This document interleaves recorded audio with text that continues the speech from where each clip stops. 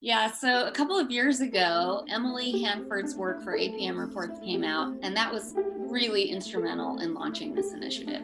We had known that there were reading issues in LA County, and we know that so many kids are not taught how to read based on the science of reading, and that there are all kinds of sketchy practices going on out in the world. And so we read these articles and we pulled all of the data for LA County, and we realized that we just had hundreds of schools that were struggling with reading. And so we decided we needed to plant a flag. We needed to take a stance and say that LACO's position is that teaching reading foundational skills through the science of reading approach is what we are going to put our money on. The results, they've been immediate, and we had one of the biggest shifts in the state. It's almost magical when it all comes together, and I think to myself, this is what education is about. There were inequities everywhere. My students in South Texas ultimately taught me more than I taught them. Over 40% of our students were leaving third grade with less than proficient reading skills, and that was just something we had to stop. The bottom line is that we can prevent reading failure. We can change the trajectory of these students' lives. And I just want to shout from the rooftops, it can be done.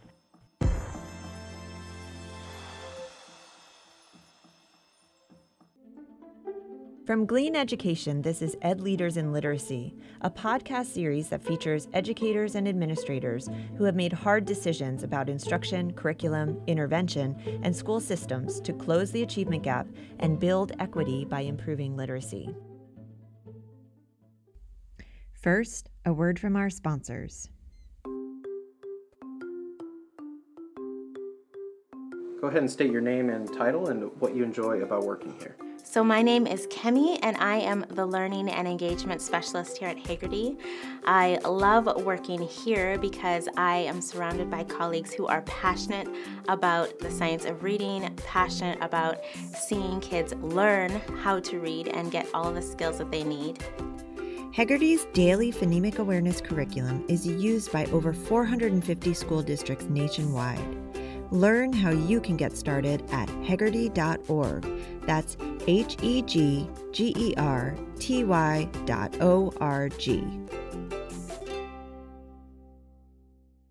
I'm Jessica Hammond, founder of Glean Education, and on the show today is Leslie Zaroya, Reading and Language Arts Coordinator at the Los Angeles County Office of Education. Leslie supports the 81 school districts in LA County with literacy training and technical assistance. She provides literacy professional development, on-site coaching, online courses, and hosts the Leading Literacy podcast. She also spent 5 years working on a special literacy project in the LA COE juvenile court schools, implementing reading intervention programs at 17 probation camps and starting dorm, school, and classroom libraries for students. She wrote curriculum, coached teachers, and mentored 3 new literacy-based programs in the division. Leslie is also the coordinator of the Los Angeles County Spelling Bee. She began the competition 15 years ago and has grown the program to be a well-known and beloved yearly event in the county. Hey, Leslie, nice to see you. Thank you for joining us. Thanks so much for having me. I'm excited to be here. So you work for the Los Angeles County Office of Education, which is the largest county office in all of education. For our listeners outside of California who don't know what a county office of education is, can you tell us a bit about the work you do as a part of the COE and what a COE is? Sure. So a county office of education is usually an entity that oversees primarily the fiscal operation of the school districts within that county. But we also have other divisions, and I belong to the Division of Curriculum and Instructional Services. And in that, we have units that address different areas of the curriculum. So my part is as the Reading Language Arts Coordinator, and my primary role is really as a support provider to all things literacy for K-12. I do a lot of professional development, I do coaching, I work with principals and district leaders, I provide personalized technical assistance, And I also serve as a liaison for state initiatives. So a lot of things that are happening in the state of California don't filter down necessarily to the district level. So I serve on a state committee for language arts, and we try to disseminate information through that. And then, of course, like you mentioned, the Spelling Bee, I host some large scale events, student events, conferences, that kind of thing. So in a county of 1.3 million students, it's a myriad of roles and responsibilities, and I really do feel the weight of it. I really do want every single child in our county to get the best literacy instruction that they can receive, and to know and love reading and writing and the power of that. So it's a big job. The work is never done. And how did you get involved in education to begin with? What's the start of your story? Well, I would say I was a reader from the get-go. I grew up in kind of a crazy, dysfunctional household in a small town in Indiana, and I found that the local public library was my haven. I spent all summer sitting in the public library. I kind of always knew I would be a teacher. I was one of those bossy little kids who bossed all her friends around, you know, and I always had to play the teacher. I was the first in my family to go to college, and I knew there was just something that I knew the importance of literacy early on. I became a middle school teacher. Middle school felt like the right place for me. I think you have to be a little perpetually 12 to survive in middle school, and I think I'm a little bit that way. So I became a middle school teacher, and the thing that I found there is that a lot of the kids that I was teaching in middle school could not read well. They had a lot of reading issues, and I became a squeaky wheel. My principal was really annoyed with me because at every staff meeting, I would raise my hand and say, when are we going to talk about the fact that the kids can't read? Why are we talking about the dance on Friday when the kids can't read? And I was the bane of his existence. But eventually one of the elective wheel teachers retired. And I said to him, can I fill that spot and teach reading? And he said yes. And so I took that spot. I knew nothing about how to teach reading. I was a secondary teacher, trained as a secondary teacher. And so I had to learn. And I eventually went back and got a reading credential and learned how to teach reading, but I was making it up. And it really just highlighted for me the fact that we had not been trained correctly in how to teach reading. Most secondary teachers know very little about reading in terms of early foundational reading skills. And then I also just felt like it was a very loose structure of literacy. There was no sort of rhyme or reason to it. So I did that for a few years. And then I got the opportunity to come to the county office on a grant.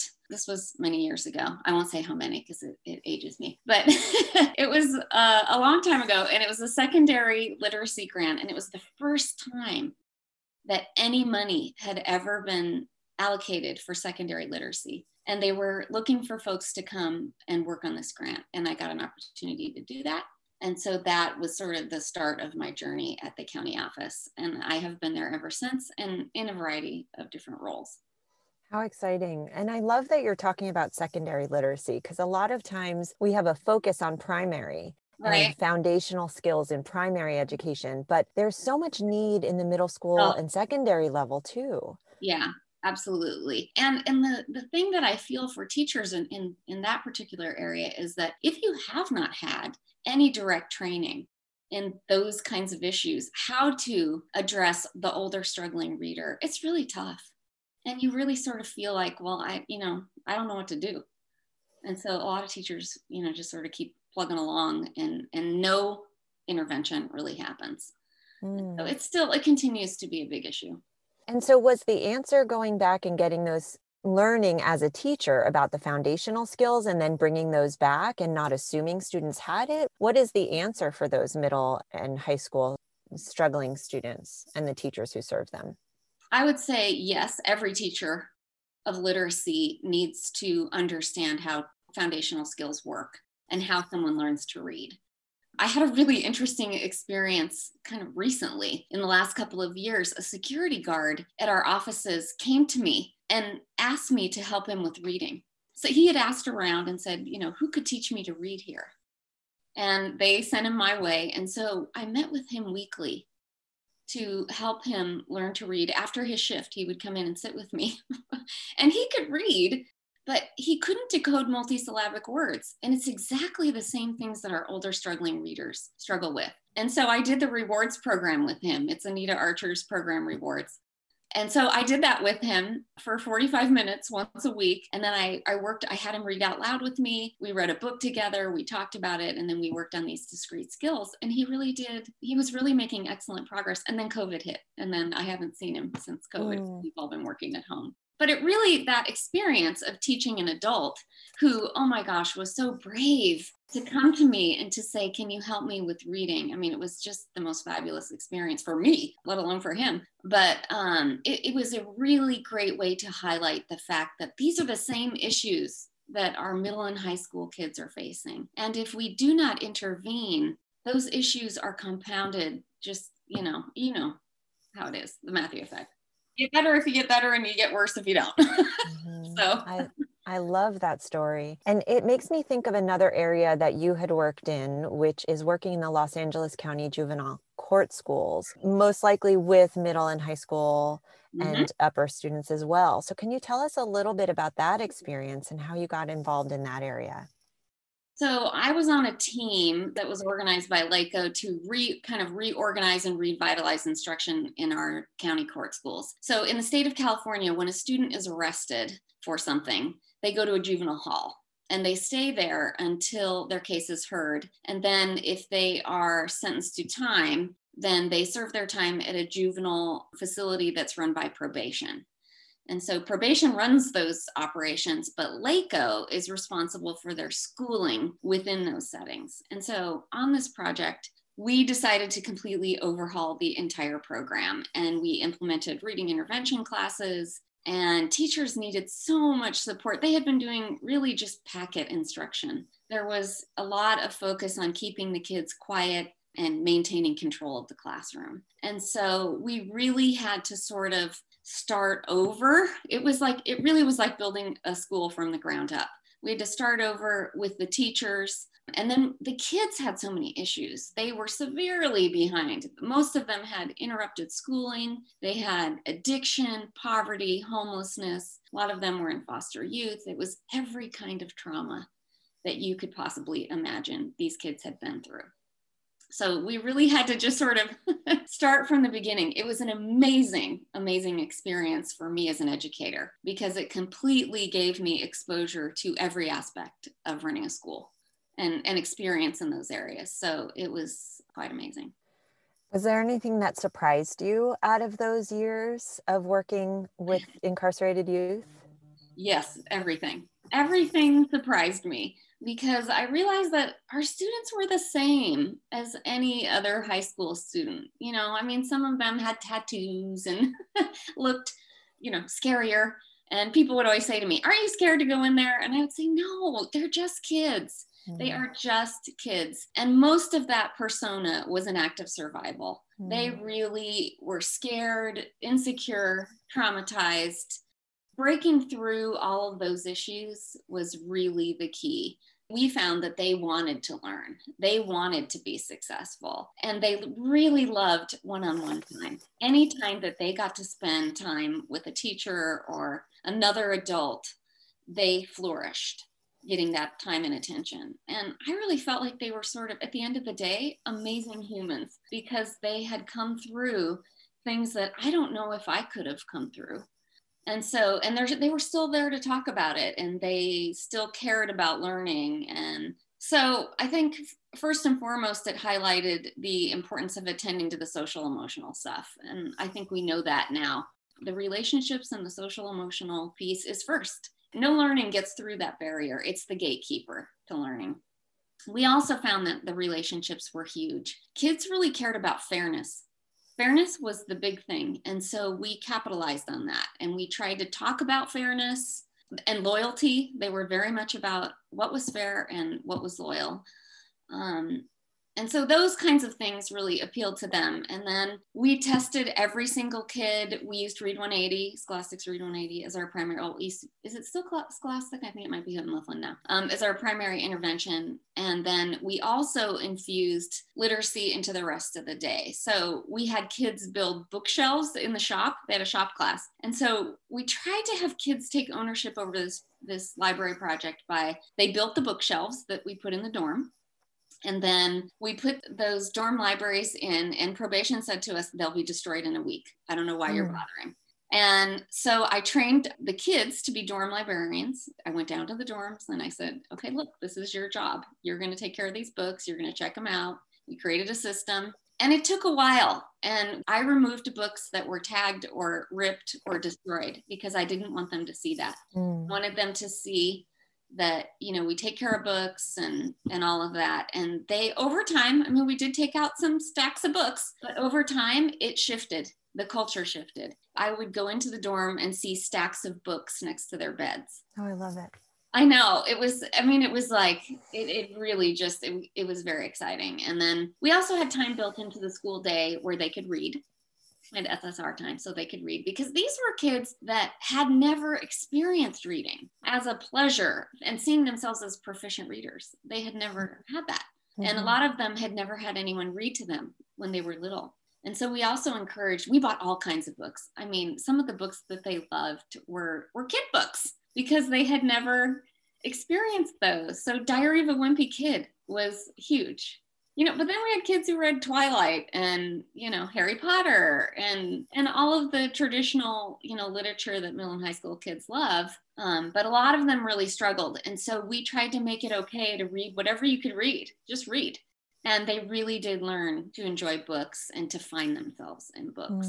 So that was really one of the primary goals, was to teach them to read, to make sure that every kid there could read so that they could, finish their schooling, and be able to go out into the world when they left our setting and have opportunities to go to college or to go to, a career or wherever their journey took them. So besides you as an instructor there, were the other instructors prepared to teach literacy in these prison schools? And what kind of supports did you have for them to learn how to teach literacy effectively? So we had to, we really had to start over with the teachers.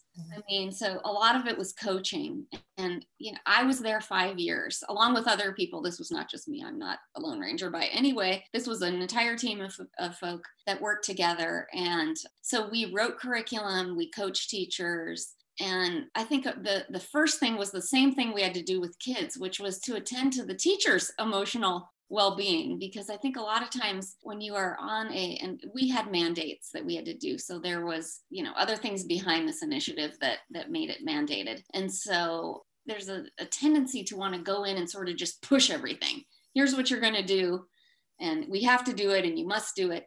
But if you don't attend to the teacher's well-being and how they're doing, and it was very stressful. It was very stressful for them. It was stressful for everyone. So we tried to attend to the teachers, tried to deal with morale. We tried to be uplifting. And then we just did a ton of coaching and training. And so relationships were big. And I would say that one of the things that we focused on the most was about goals and outcomes. They really did not have learning targets for their daily lessons. They were not used to doing that. And so we talked a lot about learning targets and making it very clear for kids. What do I need to learn today? And how will I know that I did that? And it was not only important for the teachers so that they could have the correct supports. If you don't know what your learning target is, how do you create supports for kids around that? It's really hard to do that. And so it was important for the teachers, but it was also important for the students, because kids really wanted to know, especially these boys, they wanted to know, what are you wanting me to do today? And how do I know that I did that? And accomplishing things, they were very into getting certificates and prizes and stickers, and they loved all of that. And it's because they'd never really experienced that, and so they needed a lot of love. They needed a lot of affirmation. And so having a learning target not only helped the teacher prepare for instruction, but it helped the kid really know, what am I supposed to do today? And then did I accomplish that? And if they did accomplish that, they loved knowing that they accomplished that. Like every little accomplishment for them was really huge. And so we spent, oh my gosh, like 3 years working on learning and language objectives and just, hammering it all the time and just talking about it and sharing people's objectives and how did it work and what happened with that objective, and just really spending a long time making sure that that was solid. And then there were other things that we did to try and bring, relevant reading. That really mattered. We're not going to do something, forgive me, but boring. Same old. We had to jazz up the curriculum to get these kids interested in it. And we had to up the rigor. There was a lot of issues with expectations for what the kids could do. Because their skills were low, there was kind of an issue with low rigor. And so we had to talk to them about, the rigor can still be high, but we can put in some scaffolds to make it accessible for kids. So spent a ton of time around that. And then LACO eventually turned all of these schools into what's called Road to Success Academies. And so they went through a whole process to be certified. It was a whole program that LACO created around project-based learning, led by Diana Velasquez, who was amazing. So it was a 5 or 6 year initiative, and the kids learned to do project-based learning, and it was amazing work. It was really building schools all over again from the ground up. And so we started with one facility where there had been some issues and there were some mandates, and then we ended up taking it system-wide and changed all the schools. So it was great training ground for me as an educator to just see every aspect of school environment and how to basically build a school from the ground up. So exciting. And I'm sure it fed a lot of the work that you're doing now. One thing is I noticed that you're doing something called a Getting Reading Right initiative. And I'd love to hear what that's all about. Yeah, so a couple of years ago, Emily Hanford's work for APM Reports came out, and that was really instrumental in launching this initiative. So her articles and audio documentary, Hard Words and What the Words Say, were really life-changing for us. We had known that there were reading issues in LA County, and we know that so many kids are not taught how to read based on the science of reading, and that there are all kinds of sketchy practices going on out in the world. And so we read these articles, they came across our desks, and we pulled all of the data for LA County, and we realized that we just had hundreds of schools that were struggling with reading. And so we decided we needed to plant a flag. We needed to take a stance and say that LACO's position is that teaching reading foundational skills through the science of reading approach is what we are going to put our money on, and we're going to train about it. And we really felt like the goal of the project was not to go in and change everyone's curriculum, but more to build teacher knowledge in all aspects of foundational reading skills so that they could make the correct decisions, and they could look at their own curriculum and they could look at their own instruction and be able to know if they are doing what they need to do to get kids, reading proficiently. So the goal was building teacher knowledge, and we looked at both language comprehension, decoding, and sight word, and we pulled together a consortium of teachers. We had an informational meeting in the spring, and we said, hey, you want to come and learn with us? And they did. We had about 150 teachers that signed up. And we said, we're going to meet with you monthly, and we're going to talk about drill downs on discrete foundational reading skills, which we have been doing. We're in month 5 now. And so we've been meeting with them monthly, and we've been doing these discrete drill downs each month. And we give lots of resources, especially for teaching in an online environment, So we have been trying to just create resources or find resources for them to teach each of these foundational skills so that they have lots of materials to access. And then I think one of the things that has been big is we give a self-assessment in each of those foundational discrete skills so that teachers can think about their own knowledge in that area, and they can do some evaluation of both their own program in terms of their instructional sequence and their curriculum to look at, do I really have enough to teach this phonemic awareness section? Am I spending enough time doing it?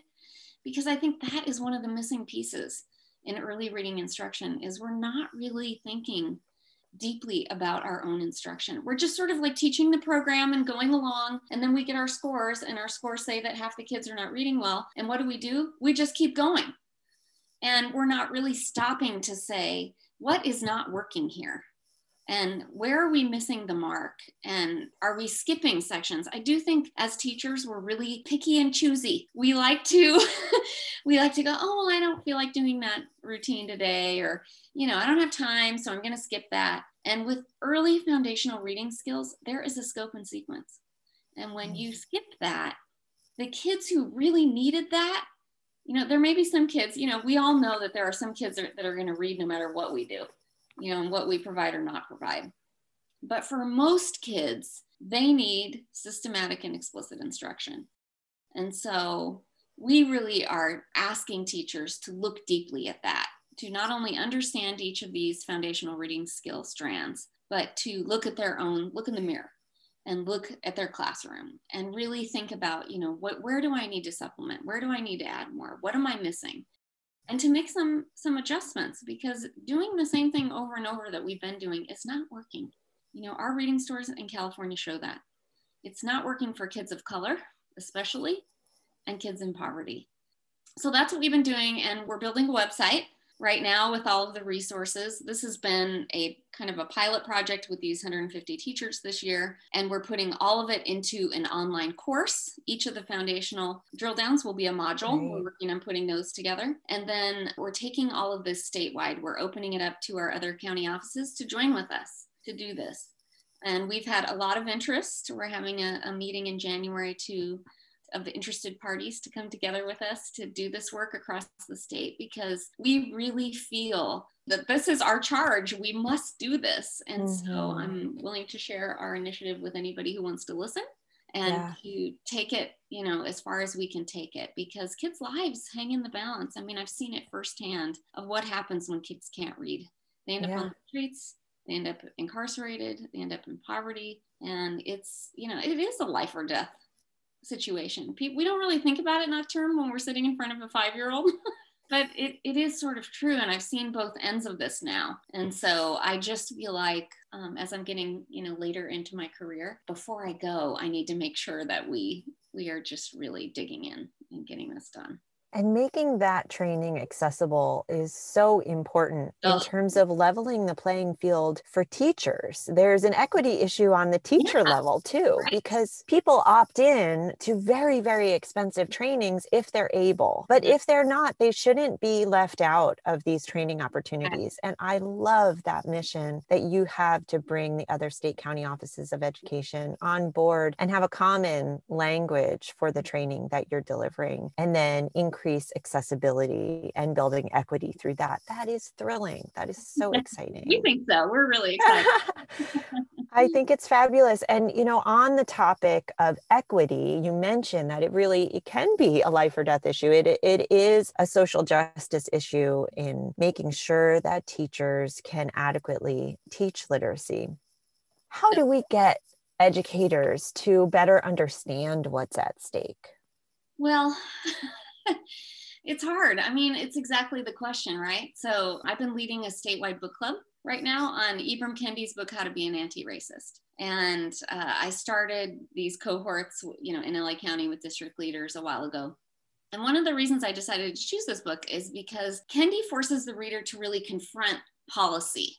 His whole point in his book is to look at policies that are racist, and that you become an anti-racist by looking at policy. It's not about being nice or being mean. It's not about behaviors. It's about policies. And so the book really struck me. And so I am using it to work on issues of literacy through policy. So I ask educators to take a hard look at their schools as we read this book and to find the inequities in policies and practices and do something about it. So, I mean, it comes down to the fact that reading instruction is based on pedagogy and policy. I mean, we don't really think of it in terms of that, but it really is. The curriculum and the policies that your district adopts are really sort of the policy that is adopted. So how you choose to deliver that instruction really matters. We know this.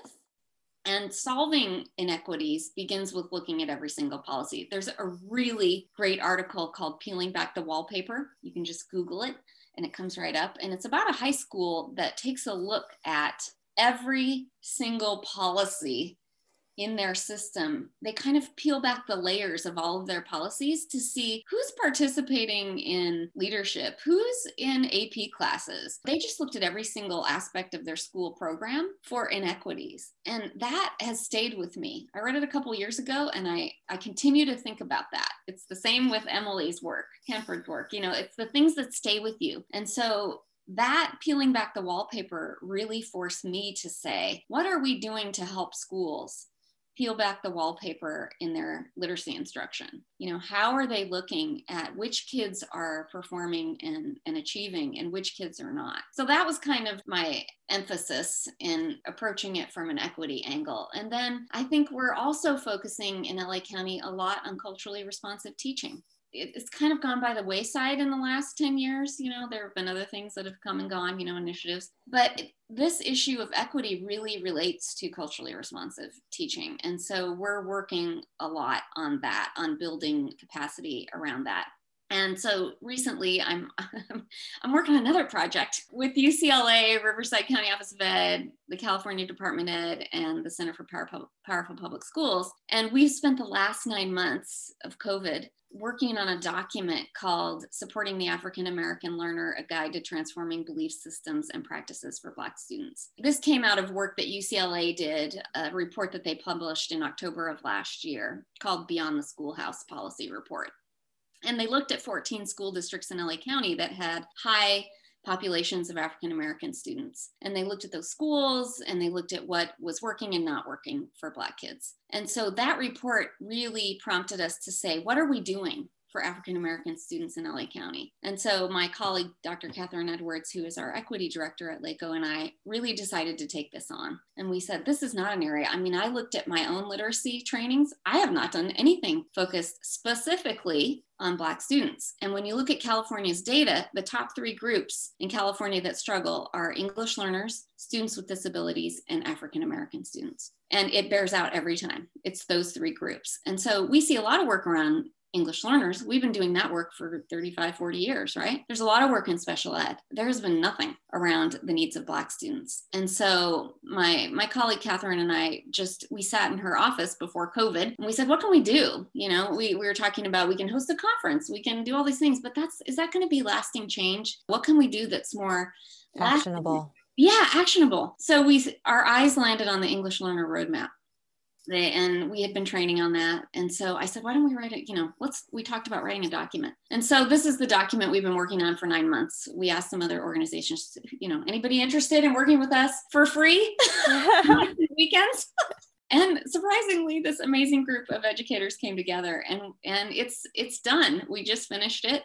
It's going to be published in January or February. It's in copy editing and getting publishable and looking pretty, but we're really proud of it because we really aim to change the fact that there has been no focus on Black students. And there are things that you can do. And culturally responsive teaching is chock full of things that help all students of color. So we're going to roll out our Supporting the African American Learner document, and that's coming with a website and all kind of training that we're creating right now. And then we're going to do some more focus on, just helping teachers understand how do you make that actionable in the classroom. We throw around a lot of terms like this, culturally responsive teaching, but what does it really look like? Yeah, what does it mean? And what does it mean in terms of literacy instruction and all of that? So I think that's so important because clearly educators are interested in supporting their students, but the everyday work of teaching has students in front of them, and all these theories are good and well, but what happens in that school day? We need to know. It needs to be actionable. We need to know what steps to take. And I think that's sometimes why teachers fall back on programs, because it gives them something to do. So it gives them the next step. So I commend you for building something that's focused on action and on next steps, because it's so important to build awareness. That is the first step. But then we also need to know where to go next. Yeah, it's the nitty gritty, right? It's like knowing your students' culture and using books and authors and topics that reflect their experience so they can see themselves, and showing them, having them show their learning in different ways. We don't all have to write an essay every time. A little bit of UDL, right? Right. So throwing in some universal design for learning strategies can really be powerful in helping kids of different cultures, and just incorporating cultural norms and knowing what those are in your students, and having kids feel really connected to their learning and feeling like that you see them. I think a lot of kids feel unseen, and they don't see themselves reflected in the curriculum and in learning experiences. So we're kind of starting with that. But we're just, I don't know, we're trying to hit literacy on every level we can think of. We've got our little podcast that we do. We have a lot of online stuff, but I'm constantly spinning in my head of what else can we be doing? Our county is so huge, and so I consistently feel like it's never enough. But we're just always trying to come up with what's the next thing we can do that might help someone in another way. Great. That's been our focus.